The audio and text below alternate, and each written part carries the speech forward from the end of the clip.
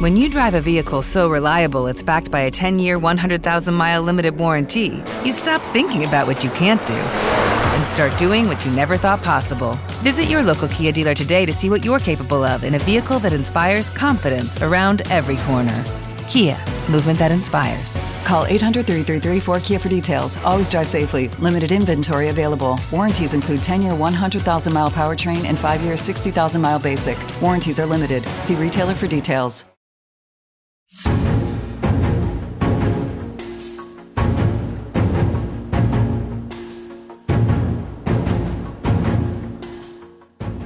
Hello and welcome to Politics War Room with James Carville, and I'm Al Hunt. This week, our guests are brilliant authors on the influence of dark or secret money, Senator Sheldon Whitehouse, and investigative journalist and New Yorker staff writer Jane Mayer, and Terry Goddard of Arizona, who just shepherded through a ban on dark money in that state. Remember, we love taking your questions, so write to politicswarroom@gmail.com or send a tweet to @Politicon for next week's show.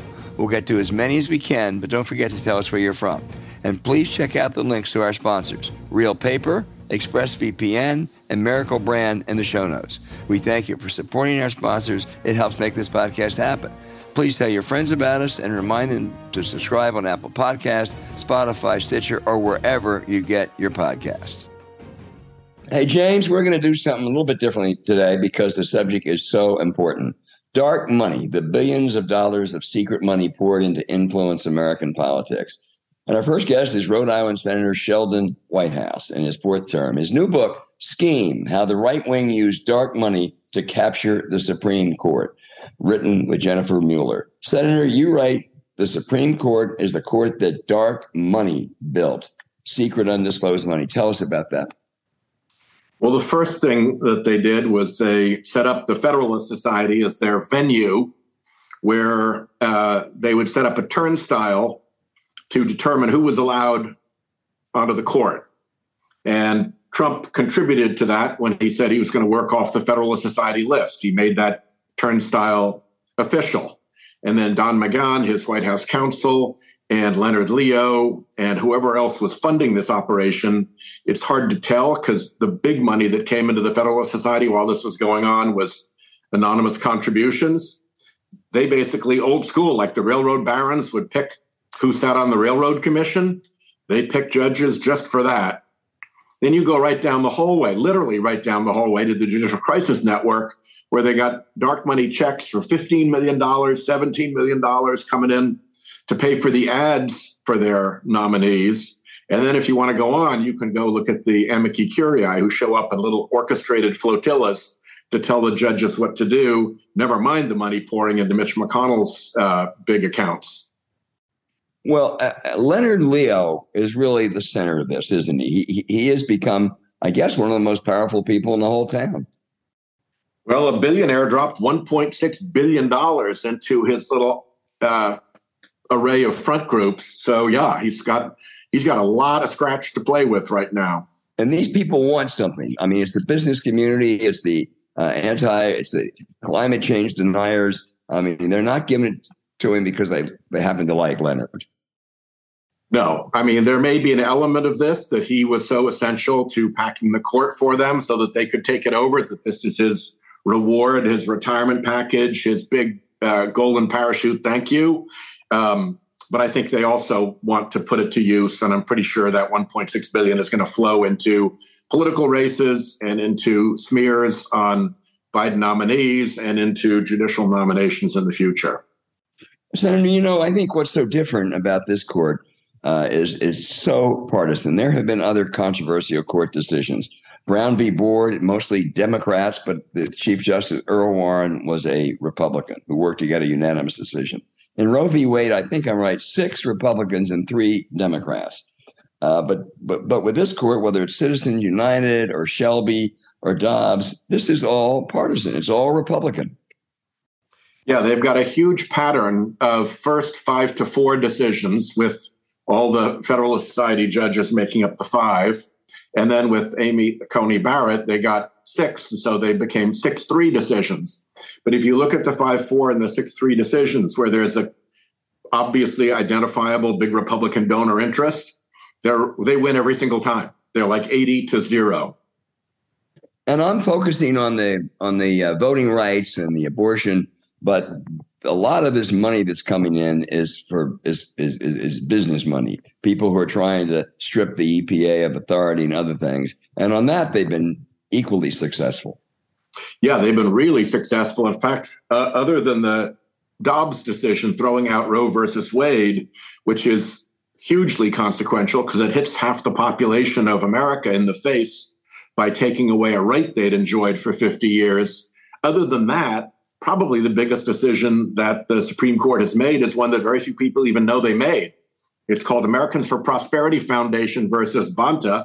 And while they were taking that right away from half the population, they were giving dark money donors a brand new constitutional right to hide their identities.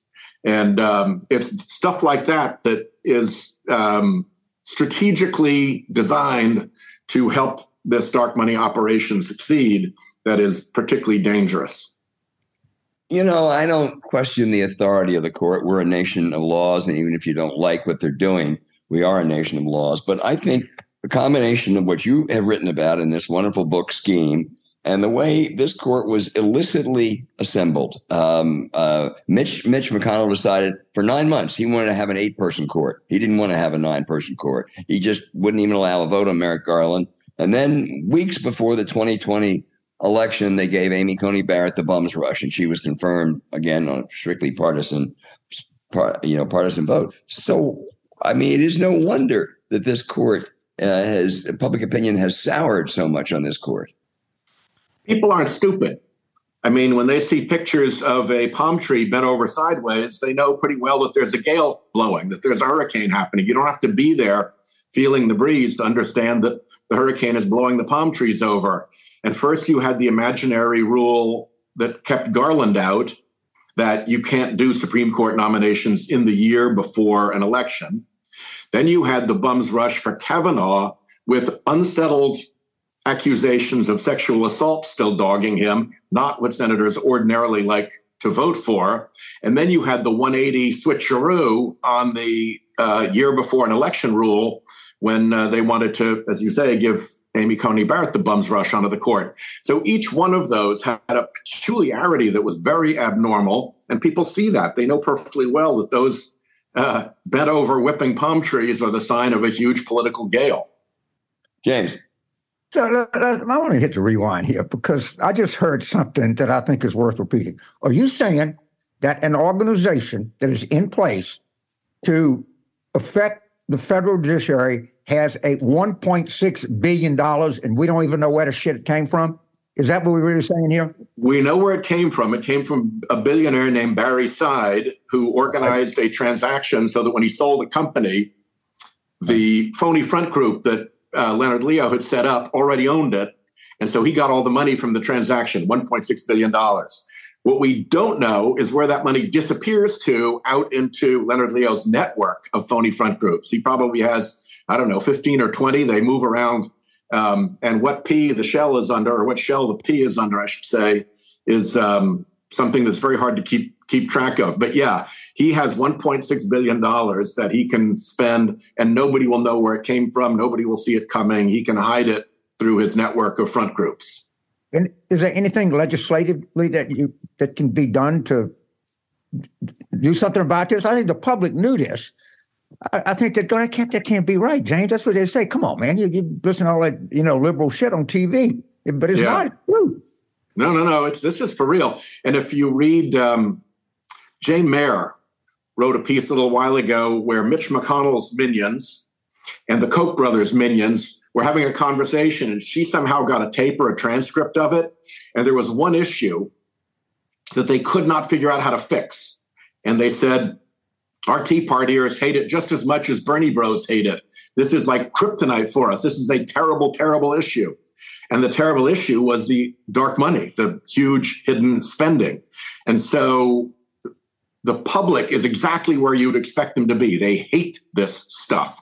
But when I bring up my Disclose Act that would give transparency for contributions above 10 grand, all the Republicans line up behind Mitch McConnell and block it because Mitch has become as dependent on dark money as a deep sea diver is on the air hose that goes down to his metal helmet.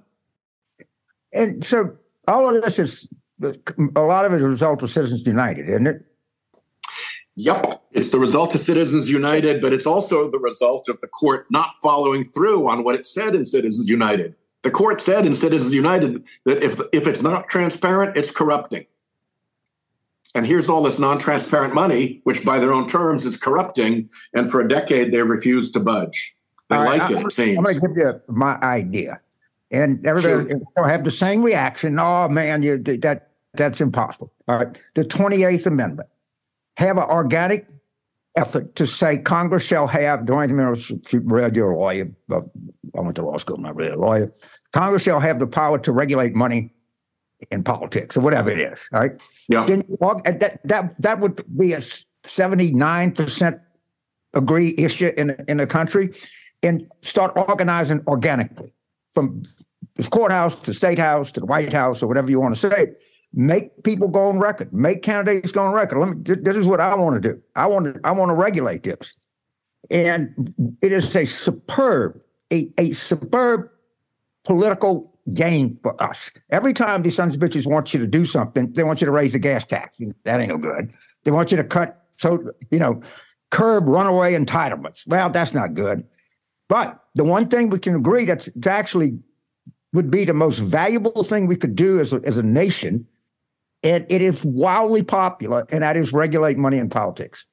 Absolutely. Couldn't agree with you more. And although the constitutional process of amendment is very slow, and as ERA supporters know, it can be torturously slow over decades. Right. Just the fact that we're having the conversation, I agree with you. Just the fact that we're having the conversation, I think, will be helpful at helping citizens understand why they're so pissed off. The pro-life people went 50 years. And you know what they were? They were determined and they were patient. Yep. And you're going to win some elections with one person being for the 28th Amendment and one person being against the 28th Amendment. There's votes in that. What I'm saying to you, this is not wear your hair shirt, elite crap that comes out of Brown. Okay, this is something that comes up. This is from Brown. Brown's in Rhode Island. He meant Tulane. He just misspoke. Okay, yeah. So before I turn over to Al, I had an idea and I put it in a book.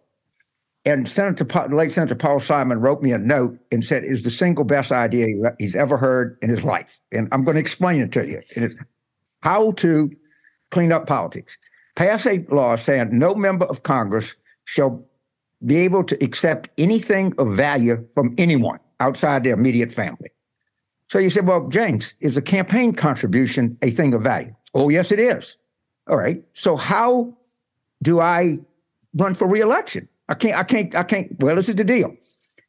It only applies to a member of Congress. So somebody decides that they're going to run against you. You can't take a nickel. They can take whatever they want under one thing. They have to disclose it, where it came from, and the amount within 24 hours. Failure to do that would be a felony. Or you'd have some escape, bookkeeping. And at that time, the federal government will cut you a check for 95% of that amount. I'm spotting them 5% for fundraising costs. And you can't raise money for the state party. By the way, you can't even I can't even buy you lunch. Pay you $400,000 a year and buy your own, I call it the buy your own damn lunch bill. All right. But you're just an absolute wall between power and money. And as long as you have power, as long as you're a candidate, you can take all you want, but we'll disclose it. But once you put your hand on the Bible, whoop, that's it. That's my idea. Well, in the short term, we've got something that every single Democrat has already voted for, which is to require disclosure for over 10,000 and to extend it not just to political races, but also to the big spenders who come in on behalf of a Supreme Court nominee and put all those ads up to push their nominee onto the court. And I think that would make a big step in the right direction. Anytime you turn on the lights, the cockroaches scuttle. And it's really, I think, important that we turn the lights on these huge, huge, huge donations, $15, $20, $30 million donations that get laundered through Donors Trust or laundered through a super PAC. The whole thing is rotten to the core, and we got to get rid of it. Before I let you go, I got to ask, but what the hell is the Supreme Court Historical Society? And is this a bunch of ladies, sitting around trying to preserve, documents in the Supreme Court, or it might be something a little more than that? I think in the old days, that was probably what it was. But I think people have figured out that this gets you FaceTime with Supreme Court justices. And I think in the same way that the far right big money has moved itself into the court through amicus curiae briefs and has moved itself into the court by paying to select who gets onto the court and has moved itself into the court with a lot of fancy travel and hospitality that isn't disclosed. This is yet another way that they can get access to the judges and push them in the direction that they want. And I think you're going to find out a good deal more about the Supreme Court Historical Society in the weeks ahead. Good. Albert? Senator, I've been around for so long. I remember when Mitch McConnell said he was trying to beat McCain-Feingold, and he said disclosure is the answer. Suddenly, he changed his tune. But this court exempts itself from the ethics code of other federal judges. It's self-reporting. Clarence Thomas votes on cases where his wife is clearly involved. The arrogance of this court is just astounding, and I guess they do it because they know they can get away with it. Yeah, there's an intense lack of humility. And I think also a sense that ordinary rules don't apply to them in their great majesty and wonderfulness. They don't need to follow the rules that other mere mortal judges have to follow. And it's creating actually a bit of a blowback among other federal judges who know what they have to do. They know what the rules are for them. They live within them every day, and they see the monkey shines up there at the Supreme Court, and they know perfectly well it's not proper. So it builds some annoyance and resentment there. And I've actually had some luck taking issues that the Supreme Court wouldn't address and moving them to the Judicial Conference, where other judges get a chance to have their say, and they take me up on it. They say, yeah, you're right. We should know who is really behind an amicus brief. Yeah, you're right. We should know when somebody who a person has no personal relationship with and they get a free vacation and don't disclose it. That's wrong. So the other judges get it. And that's been a very helpful lever in trying to work these issues forward. Senator, I want to come to another ethics issue. First, let me just ask this. You know what the Republicans say? They say, hey, Democrats do dark money as much as we do, maybe more, so they're being hypocritical and complaining about dark money. Yeah, but we're trying to get rid of it. That's like saying one team goes on the field with baseball bats and it's not a baseball game, and the other team goes on the field without them. Guess what's going to happen? One team's going to get its head beat in. So we have to play by the baseball bats rule. The difference is we're trying to get rid of the baseball bats and have this going back to be a regular touch football game again. And they want to protect the baseball bats at all costs, despite they know that their own voters hate it. So what does that tell you? It tells you that they're pretty much, in tow. Yeah. The latest story about leaks, the hobby case, the New York Times meticulously reported that story. And it certainly suggests that when the right-wing evangelicals had dinner with Justice Alito, that somehow they knew about what the decision was going to be in advance. You've written letters and you're going to investigate this. Will the court cooperate? So far, they have not cooperated very effectively. As you know, back in September, I started investigating this along with Hank Johnson, who's my fellow chairman on the House Judiciary Courts Subcommittee. And we asked him a whole bunch of questions, and what we got back was a letter from a court functionary that more or less said, we have an ethics code. So I wrote back to say, look, when the question is whether you're investigating ethics violations or whether somebody's in violation of the ethics code, it's not enough to just write back and say, we have an ethics code. So we're drilling down into what they actually do about their ethics code. Is it just a wall decoration, or is there a way that a complaint gets listened to, an inquiry gets made, some facts get found, a determination is ultimately made, and then a report is produced that explains to the public what went on? None of those things happens now, and that's just bonkers. We read a lot about Thomas and Kavanaugh and, of course, the Chief Justice. It strikes me that maybe the driving force in that court is Sam Alito. And he comes across as really a bitter man, a mean man, and duplicitous.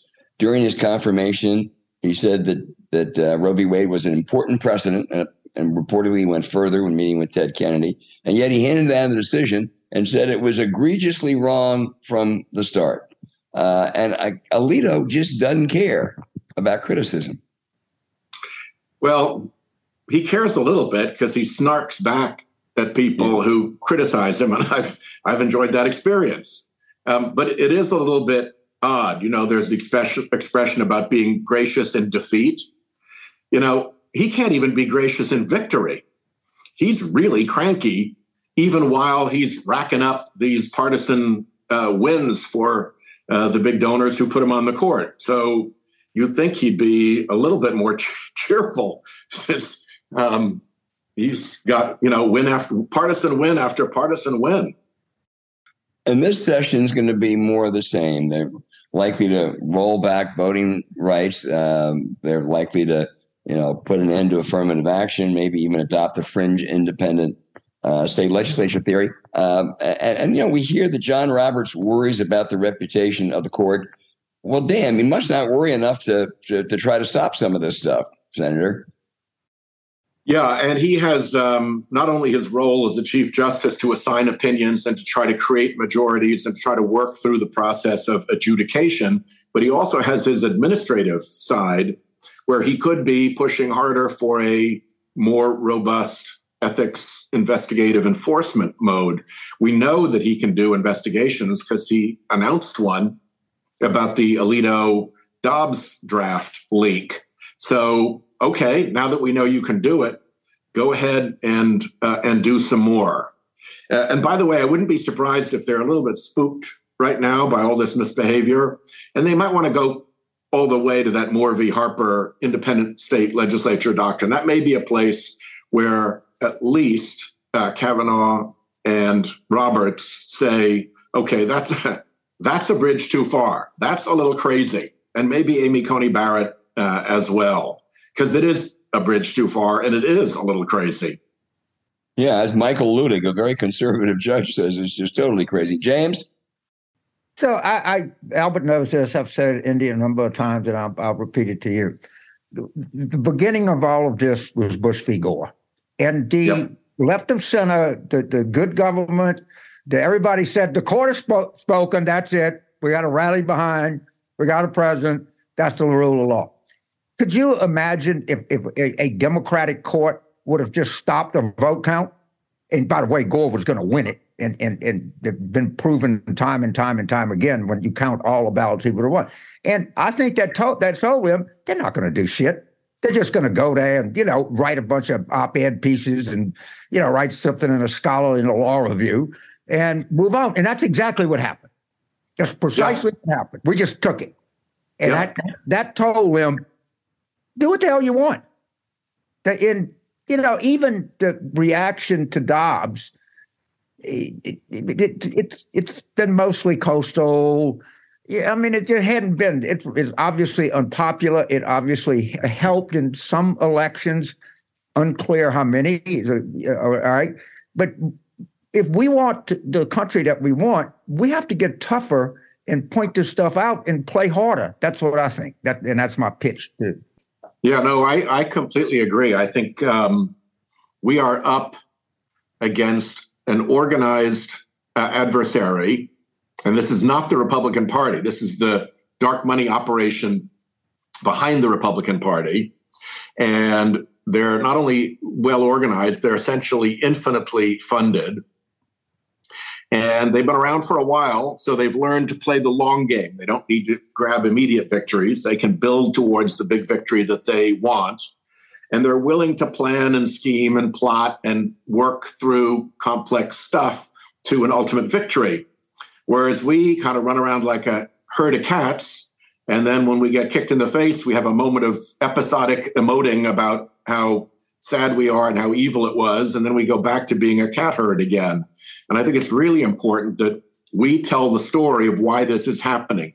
The discontent in the American public about the way their government is treating them is real.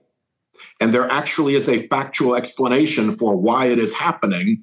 And we, who are also on the losing end of that group ought to be providing that factual explanation at a minimum. And we've fallen down on that job. Well, in this interview, I've always really liked and admired you. You have now brought it to the place of my favorite United States senator, because you're not buying this, it's the rule of law, and you got to respect the rule of law. You know, I respect that the same way if I'm in Venezuela and a cop stops me. Well, I'm comply because I don't want to go to jail. But do I suspect that the Venezuelan cop was on the take? Yeah, I do.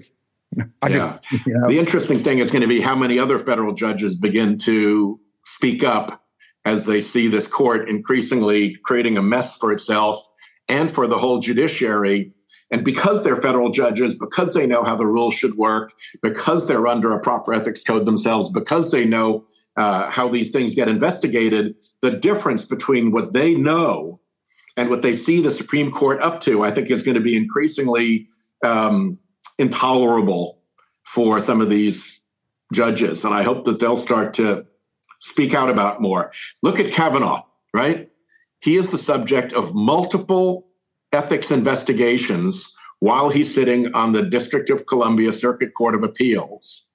And the instant he moves to the Supreme Court, all of those investigations stop, not because they're concluded, not because he's cleared, but because he jumped to the Supreme Court. And now he's living in this new ethics-free zone. You couldn't have a more crystal clear example of the difference between how the rest of the federal judiciary treats itself and how the Supreme Court treats itself.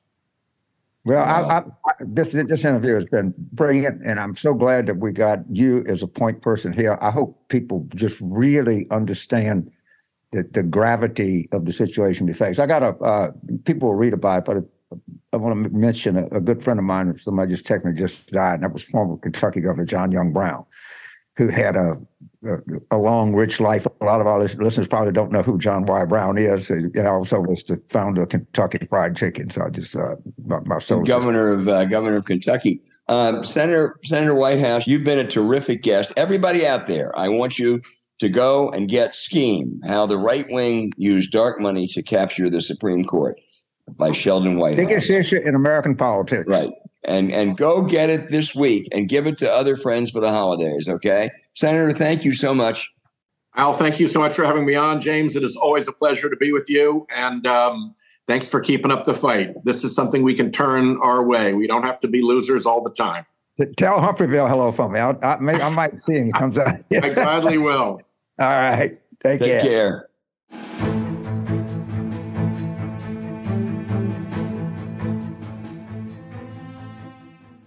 Spin your passion into a business with Shopify and break sales records with the world's best converting checkout. Let's hear that one more time. The world's best converting checkout. Shopify's legendary checkout makes it easier for customers to shop on your website, across social media, and everywhere in between. Now that's music to your ears. Any way you spin it, you can be a smash hit with Shopify. Start your $1 a month trial today at shopify.com/records. Purchase new wiper blades from O'Reilly Auto Parts today and we'll install them for free. See better and drive safer with O'Reilly Auto Parts. O'Reilly Auto Parts.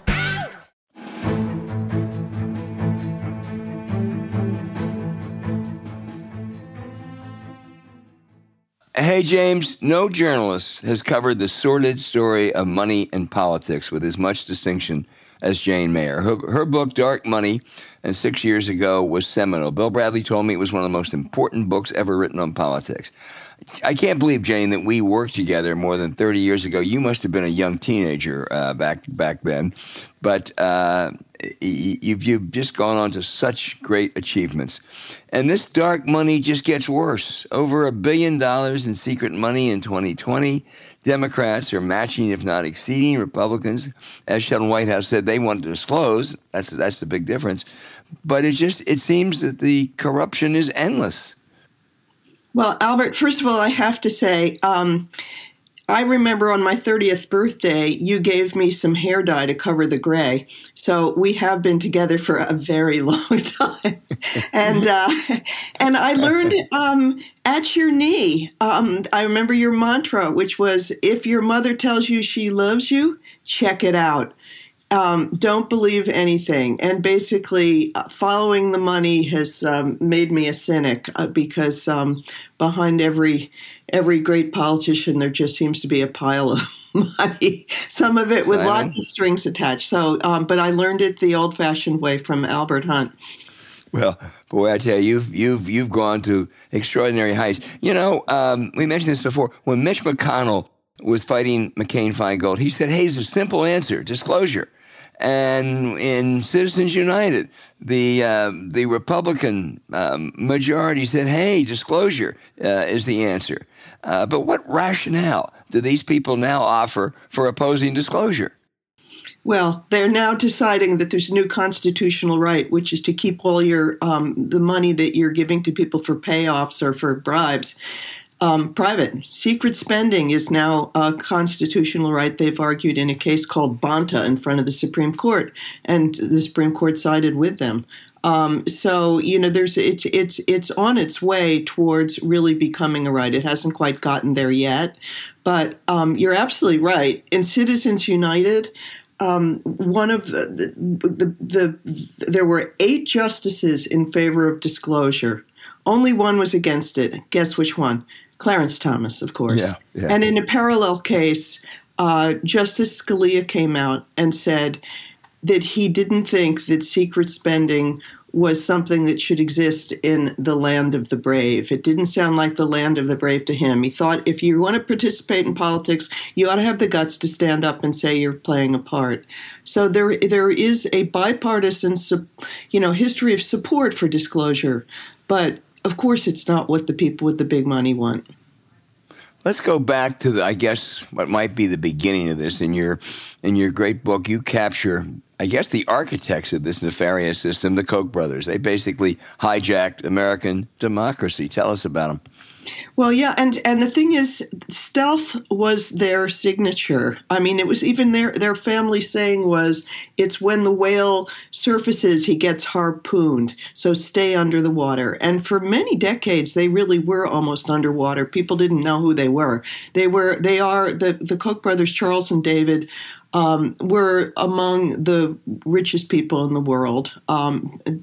They have an oil, gas, chemical, fertilizer, and much else conglomerate that's global. Koch Industries, it's gigantic and privately owned, and it just mints money. They make about $150 billion a year from it. And David has now died, but for decades, they were working to capture politics and pull it over in their direction. And what was their direction? They come straight out of the John Birch Society. Their father was one of the founding members, and they were brought up in it, and they were both members of it themselves for a while. They're so far right that William F. Buckley, famous conservative, respected on the right, called them anarcho-totalitarians. They were so far right, they were almost anarchists. They hated government. They want to get rid of government. They want to get rid of taxes. They want to be able to have an industry that can pollute, both, pollute water, pollute the air, pollute the climate, and not be bothered as they sort of make money. And so they've been pushing. They were true believers. They're fascinating people. I mean, they were really smart in many, many ways. Both of them were trained as engineers by MIT. They had graduate degrees. And they really looked at American politics as kind of a challenge to figure out how could you sort of tinker with all the widgets in order to take it over. And they did many studies of how to do that, and they built up a machine. And they set about starting in the late really the early 1970s, they started to try to take over American politics, and they were remarkably successful at it. Yeah, they sure were. James Carville. So this is where I say the real imbalance comes in. If there is more money in polluting than there is in stopping pollution, all right? And I mean, if you just think about it from just an organic ground up, they don't. If I want to have pollution controls, all right, there's some people in solar and some people in wind, and you can get some money from them. But wow, the amount of money you can by just letting you dump what you want to dump wherever you want to dump it, that is real money there. And I think that you start with that imbalance. But you've been covering this for a long time, and it just keeps getting worse and worse and worse. Am I right? We're just in a downward spiral, and it looks like it's going pretty fast. It's amazing how, I think that because the numbers are so big, a lot of people don't really, they can't really grasp it. I can't really grasp it, but basically what I can see is it's growing exponentially from one election cycle to the next.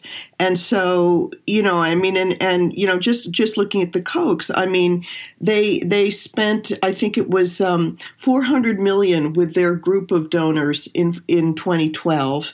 And then by 2016, they were planning to spend $889 million. This is a very small club of some of the richest people in the country. And then meanwhile, if you look at the sort of the overall spending numbers, they've exploded. They're just absurd. And it really took off after the Citizens United decision by the Supreme Court in 2010. That was kind of the ultimate green light.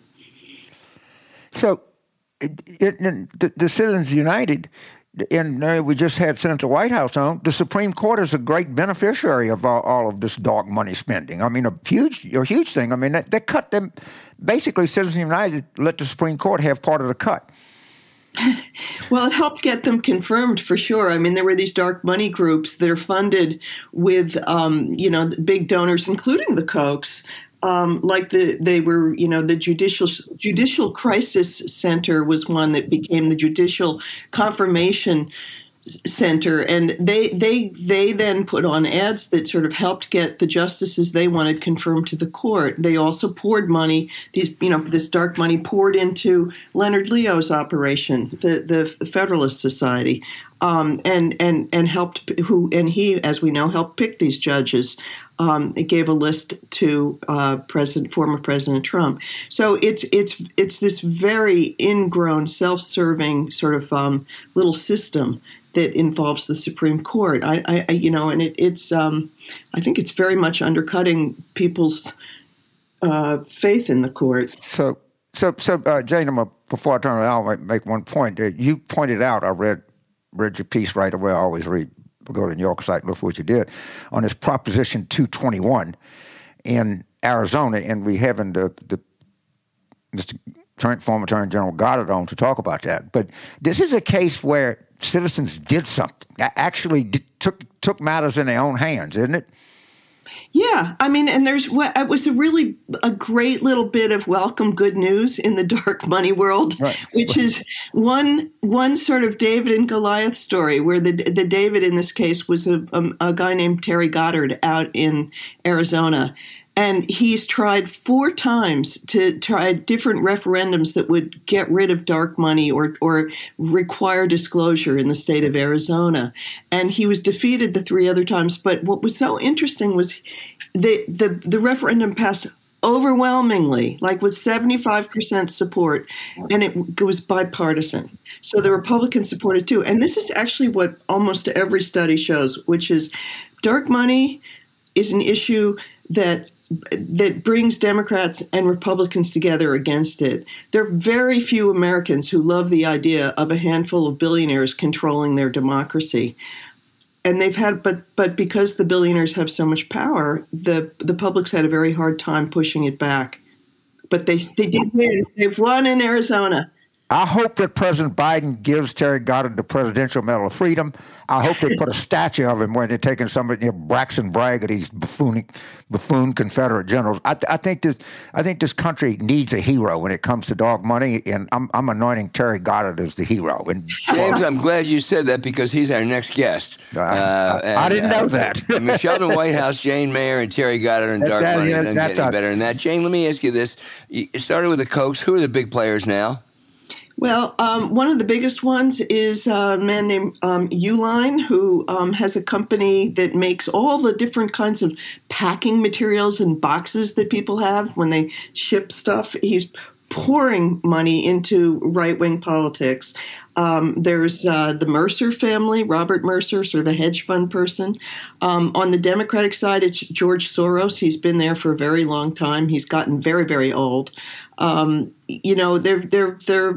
about, I think, 15% of the federal spending in the last midterm election was contributions from billionaires. I mean, that's just an extraordinary. Think about it. There are fewer than 800 billionaires in the country, and they account for 15% of all of the spending in federal races. I mean, it's, the totally overwhelming small donors. Jane, I can just imagine some of our listeners are saying, okay, if it's secret money, how do the politicians know who their sugar daddies are? Well, I have to ask James about this because he's an insider in politics. But my hunch is, while the public doesn't know, every single candidate who is the beneficiary of gazillions of dollars has a pretty good idea who wrote the check. Yeah. You're a smart girl, Jane. Yeah. I mean, you're in a race and somebody's dumping on, $50 million of ads. You're going to know. Somebody's going to tell you. You're going to be in a bar and says, look, I just want to let you know such and such is, okay, Omerta. Yeah, Yeah, I'm taking a look at the Supreme Court, and I am looking at the other courts and trying to figure out how it is that extremists on the right succeeded so well in capturing them.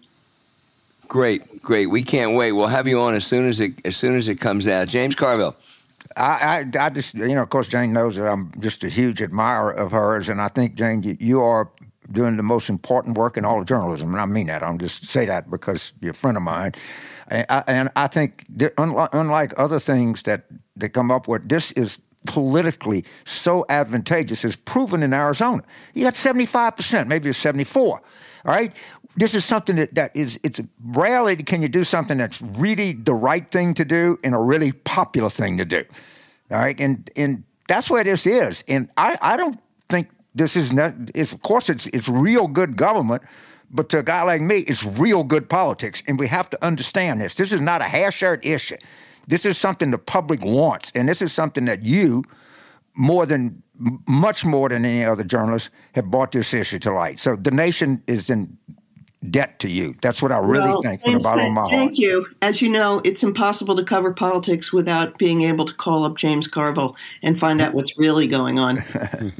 Well, and James, I would say if we're going to give the Medal of Freedom to Terry Goddard, we may want to consider Jane Mayer too. Jane, I absolutely agree with James. The contributions you are making are just incredible, and I can't wait for your book to come out. And thank you so much for being with us today, and have a happy Thanksgiving. Absolutely. Thanks, guys. It was my thrill.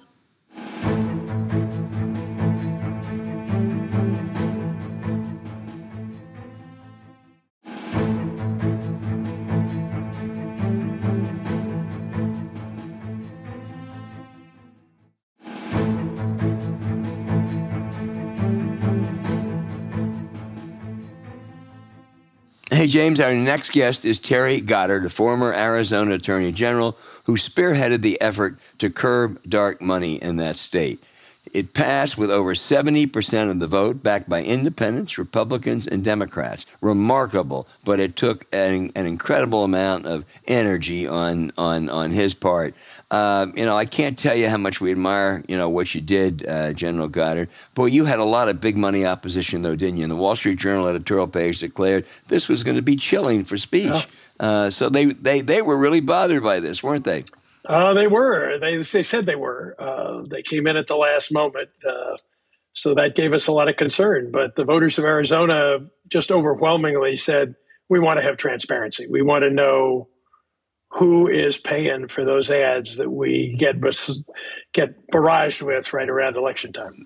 As I understand, this only affects political money. You can still be anonymous in advocacy issues. Yes. Is that right? That's correct. This we tried to tailor it very precisely to political You also ads. got some top Republicans like former Governor Fife Symington. I think you all ran against each other once.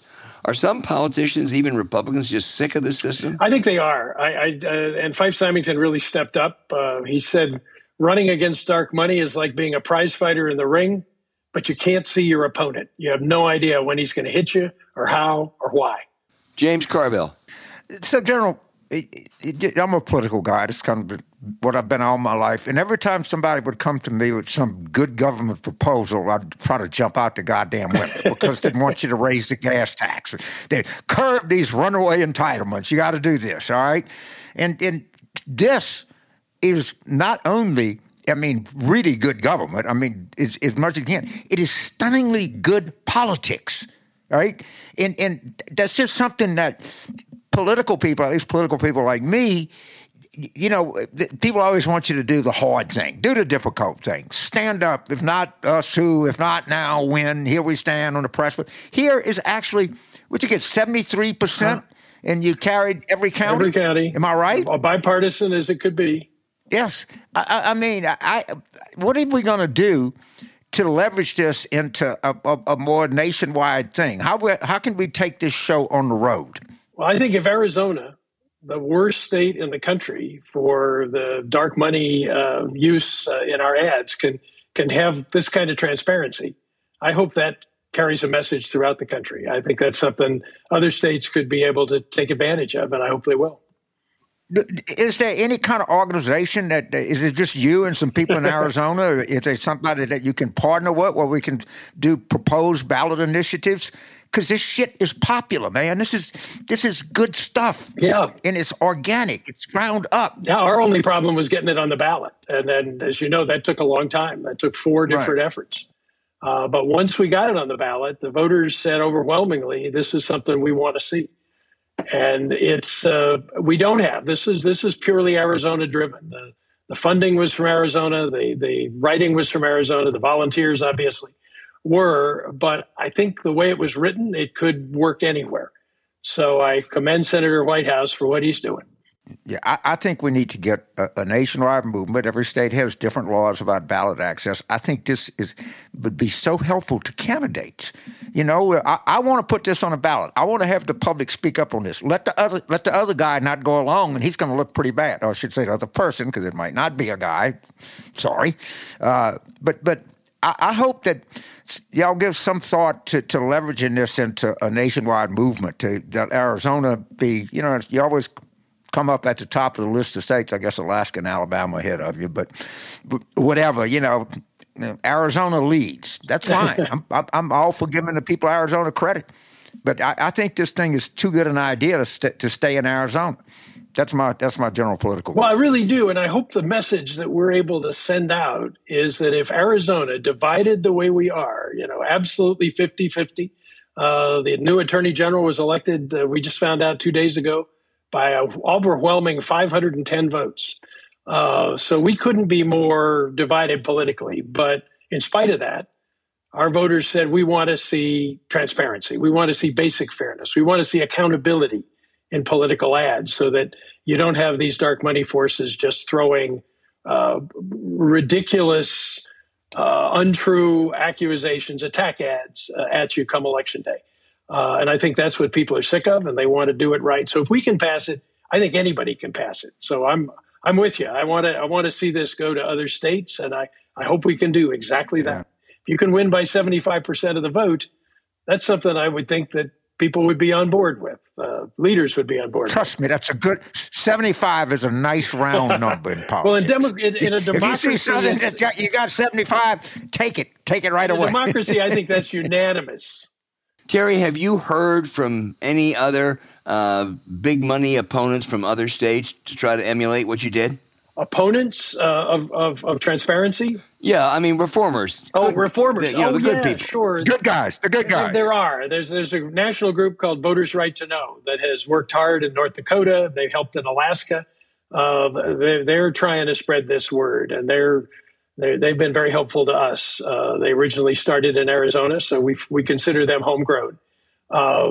And Represent Us has been very much on this track nationally. I'm sure originally I thought Common Cause was. I think there are people that want to rally behind transparency, and our our national help was from the Campaign Legal Center, a great group, bipartisan, that helped us draft the original document. So they've got a template that they could take anywhere. Look, James and I are so admiring of what you've done, but having written about money and politics for a long time, a lot of times these fat cats, big money types find loopholes. Is this referendum airtight?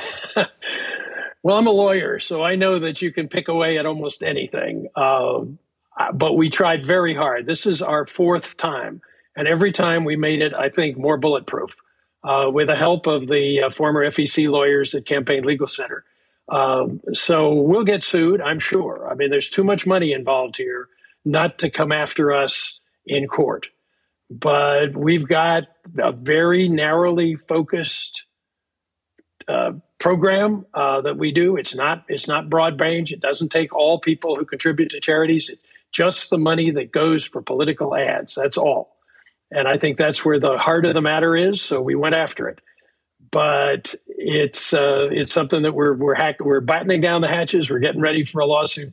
But I believe we've done as good a job as we could to make sure this is something that stands up to constitutional scrutiny. And I don't usually quote Justice Scalia, but in this case I do, because he was a fervent believer in transparency and standing up for what you believe.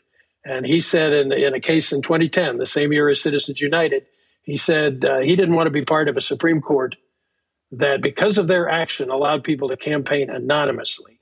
That does not resemble the home of the brave. That's the statement from the most conservative court, and I believe one that still carries a great deal of weight. Yeah. Let me just turn to one other subject. You're also the former mayor of Phoenix. And in a sense of deja vu, Republicans are crying fraud with malfunctioning voting machines in Maricopa. Republican Attorney General is even, filing a suit. Is this just the same old stuff, or is it more serious this time? Well, it's more serious in that the RNC is involved. There's some very heavy guns that are coming in to try to attack the Maricopa County voting system. But let me just, as an embattled Democrat over the past multiple decades, let me say that we've got one of the best voting systems in the country. We were one of the first to go to widespread vote by mail. We were one of the first to have motor voter. And guess who put that program in place? Was our Republican legislature and Republican governors. So the irony about what's going on today is you've got the Republican Party attacking the House that they themselves built. And I give the devil their due. They did a good job. It's one of the best systems, I believe, in the country. We ought to be proud of it and not be trying to tear it down because it didn't come out exactly the way we wanted to in this election. Yeah, but that's not the way they are these days. That's not the way right, it works. But, I understand. James Carville? Well, it's just such an honor to have you on the show, and I don't leave this. Let's have everybody pledge, all of us on here, all of our listeners and everybody. This is too good an idea to keep in Arizona. All right, it really is. Let's take this show, nationwide, because this in my motives are very good and pure. It is just damn good politics, and that's where I come from, my side of the aisle. I think this is terrific. I think what you've done out there is terrific. Hats off, but let's keep this ball rolling. That's my view. Well, I sure thank you, and we are very willing to share.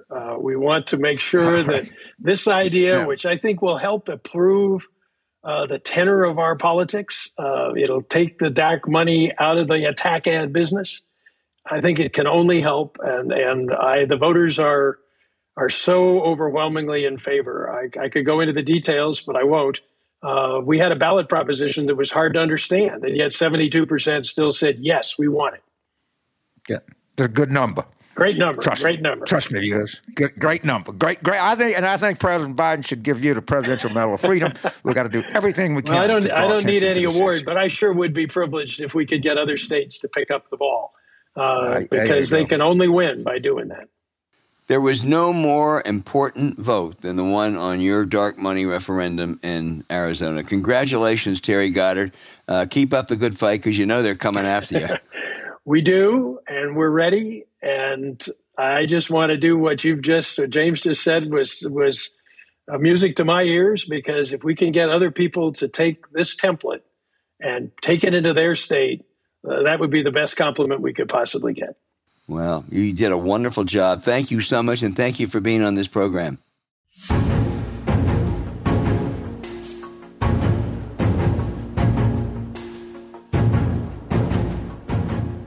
Hey, thanks for listening to Politics War Room with James Carville, and I'm Al Hunt.